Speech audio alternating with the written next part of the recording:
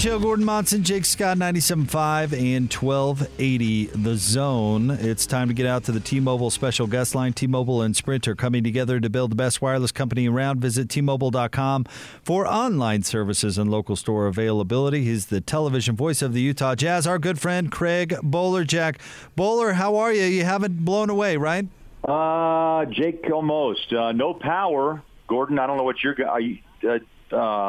Austin just said he got power back. But, no, we're sitting here the last nearly 7 hours in the dark, so to speak. I don't have power either, Boler, but of course Gordon, where he's at, is swimming in electricity, right? Gordon, can I come over? Well, I mean, Boler, are you keeping the refrigerator door shut? Oh, yeah, man. That's the biggest issue. Don't open that. Okay, all right. Freezer door. Keep it closed. So, yeah, hopefully it's not a 2 or 3 day ordeal, but we may be faced with that, right?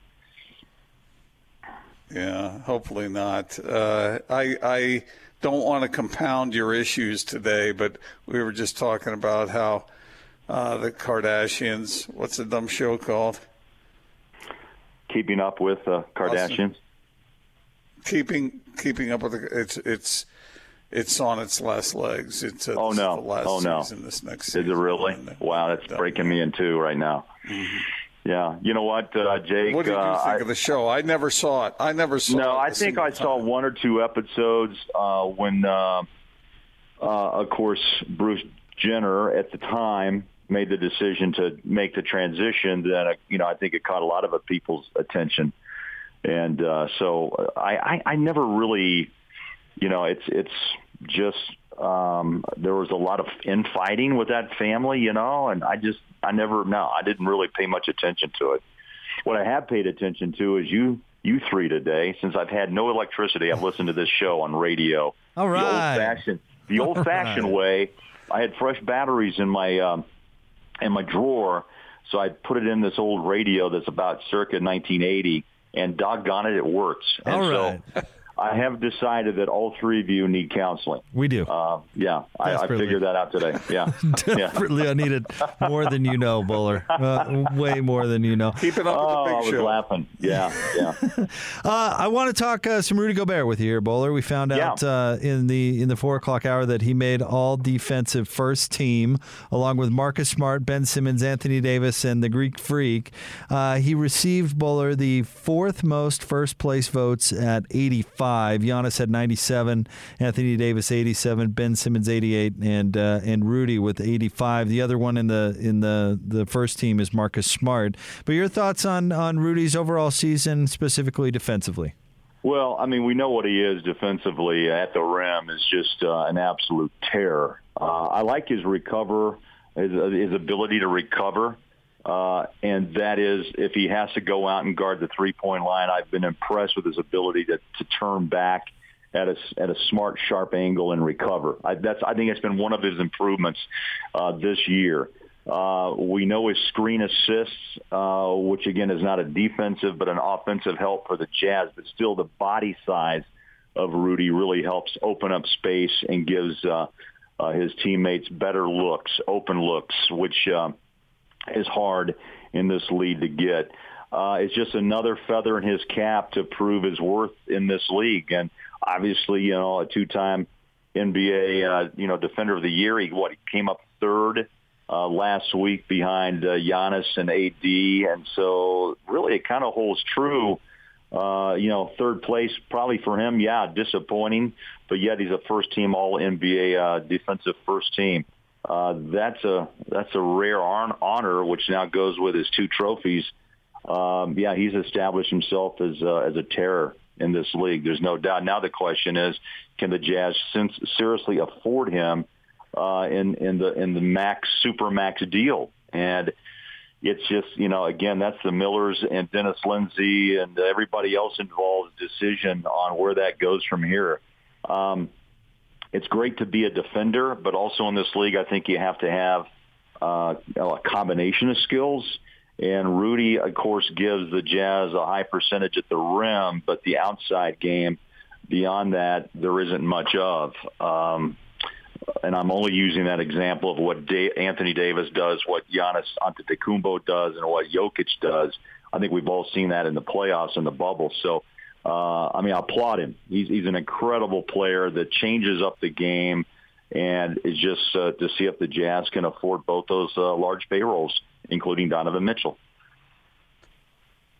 So, Boler, let me ask it a little more pointedly. Is he worth it? Is he worth the Supermax if that's what his demand is? Well, look, I don't think there's a lot of players worth a Supermax in the NBA. I think there's just a couple, 4 to 5, and we can probably count them on one hand, right? LeBron obviously is there, and he's proven that. I think when he's healthy, half that Splash Brothers combination, he's proven his worth with MVP trophy. So Curry and LeBron, I guess you got to put Giannis in that category because of his dominance in the East and where he's going, even though he's had a disappointing series so far.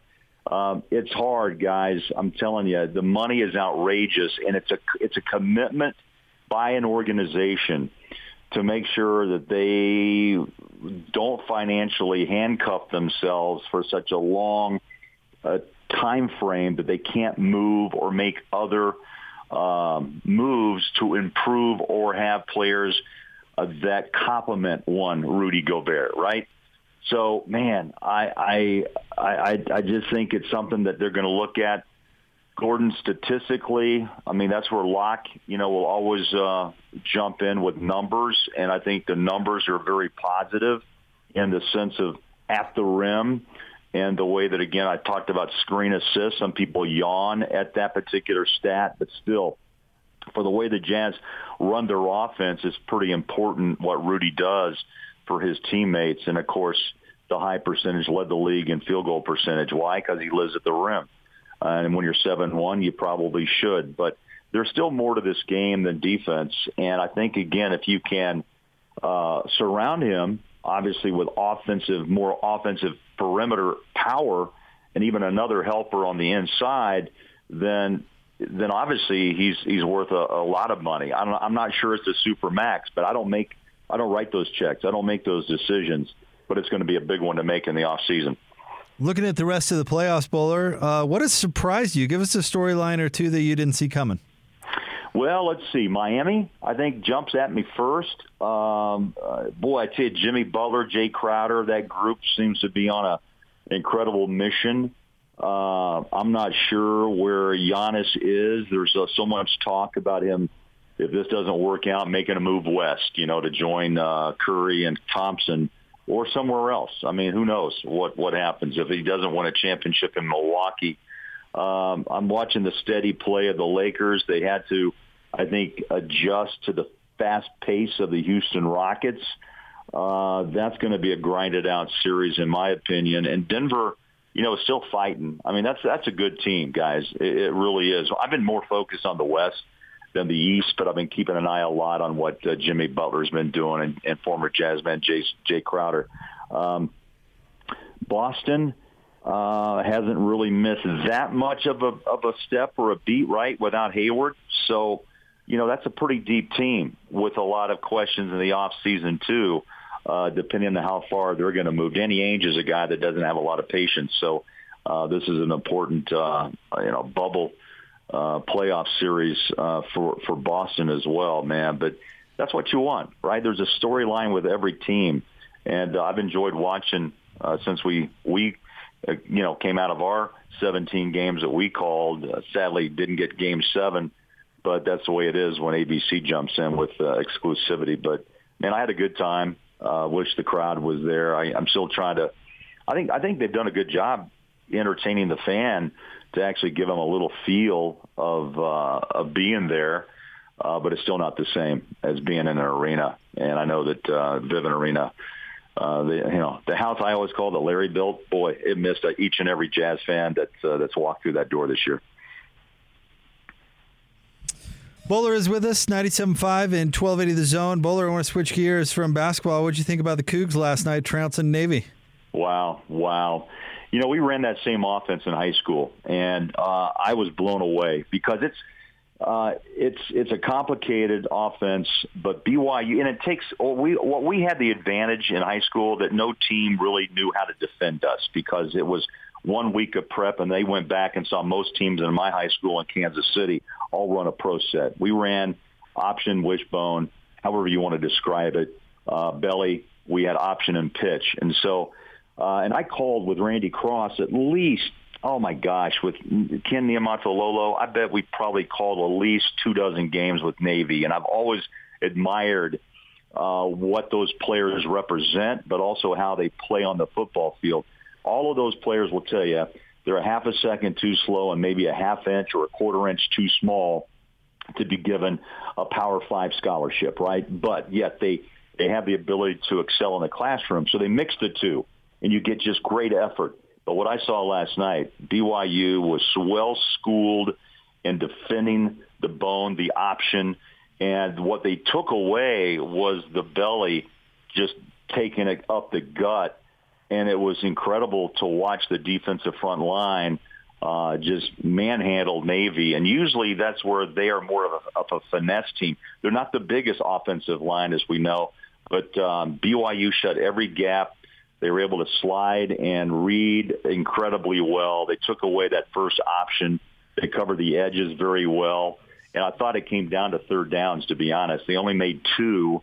And I believe what I read this morning, was it less, about 10 yards per third down average was what Navy had to make to get a first down. Pardon me, to get a first down. That's dominance. And for the first game out, I was really impressed with the preparation and the game plan that Sataki and his staff came up with. Because that's a good Navy's always been just a finesse, solid, well-coached football team. Last night, they were overrun. They were manhandled, in my opinion, by BYU.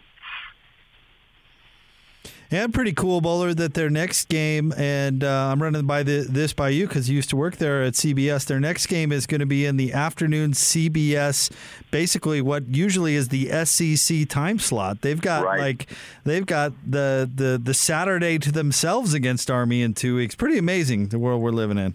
Well, you know what? BYU impressed a lot of people. You know, it was ESPN last night. Herb Streak's on the call, and, you know, he had his emotional plea a few days ago about equality, in college football and beyond. And I thought that was a, solid broadcast last night. And now you go to CBS, my old haunt for 13 years, and that is the primetime spot. I guess it's Nestler. Who'll be in the booth or in the virtual booth. I'm not sure where they'll be, how CBS will play it, but BYU right now, after the first game against Navy and their domination, they do that again against another similar running attack by Army, then, they're going to be 2-0 to start a season that was really whether you could even make a season out of this thing, right? So whether they run the table in this crazy 2020, that'd be crazy, wouldn't it? Because I don't know what kind of recognition that they'll get, but yet I know the schedule gets a little more shaky down the road. I don't have it in front of me, but Tom Homo, you got to tip his hat just to put together a schedule, right? I mean, he lost half his schedule or more when conferences begin to shut down. So they got a chance to make some noise. I'm not sure how many writers will take note of what they're doing, but I was impressed with their opener for sure. Yeah, they looked great. There's no doubt. Well, Boler, we love it when you have a chance to drop by. Keep enjoying the playoffs, and let's be happy we have some football to watch too, my man. Absolutely, man. Football, and we got hoops, and I've got you guys on the big show. So that's a trifecta.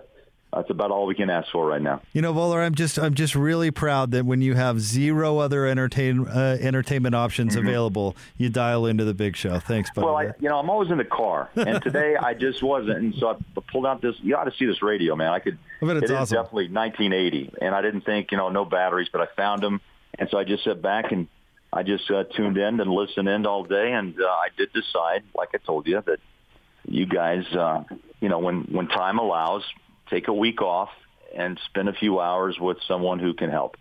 Boler, is your radio at home? Does it look like the old wooden fashioned that the FDR fireside used to be? It's actually, it stands on the ground, right? Then it has that little, I'm like listening to Orphan Annie later tonight. That's what I'm going to do. Oh, man. Well, thanks, Boler. You're the best. Guys. We appreciate you. We'll see you soon. Take care. The great Craig Bolerjack, our good friend, television voice of the Utah Jazz.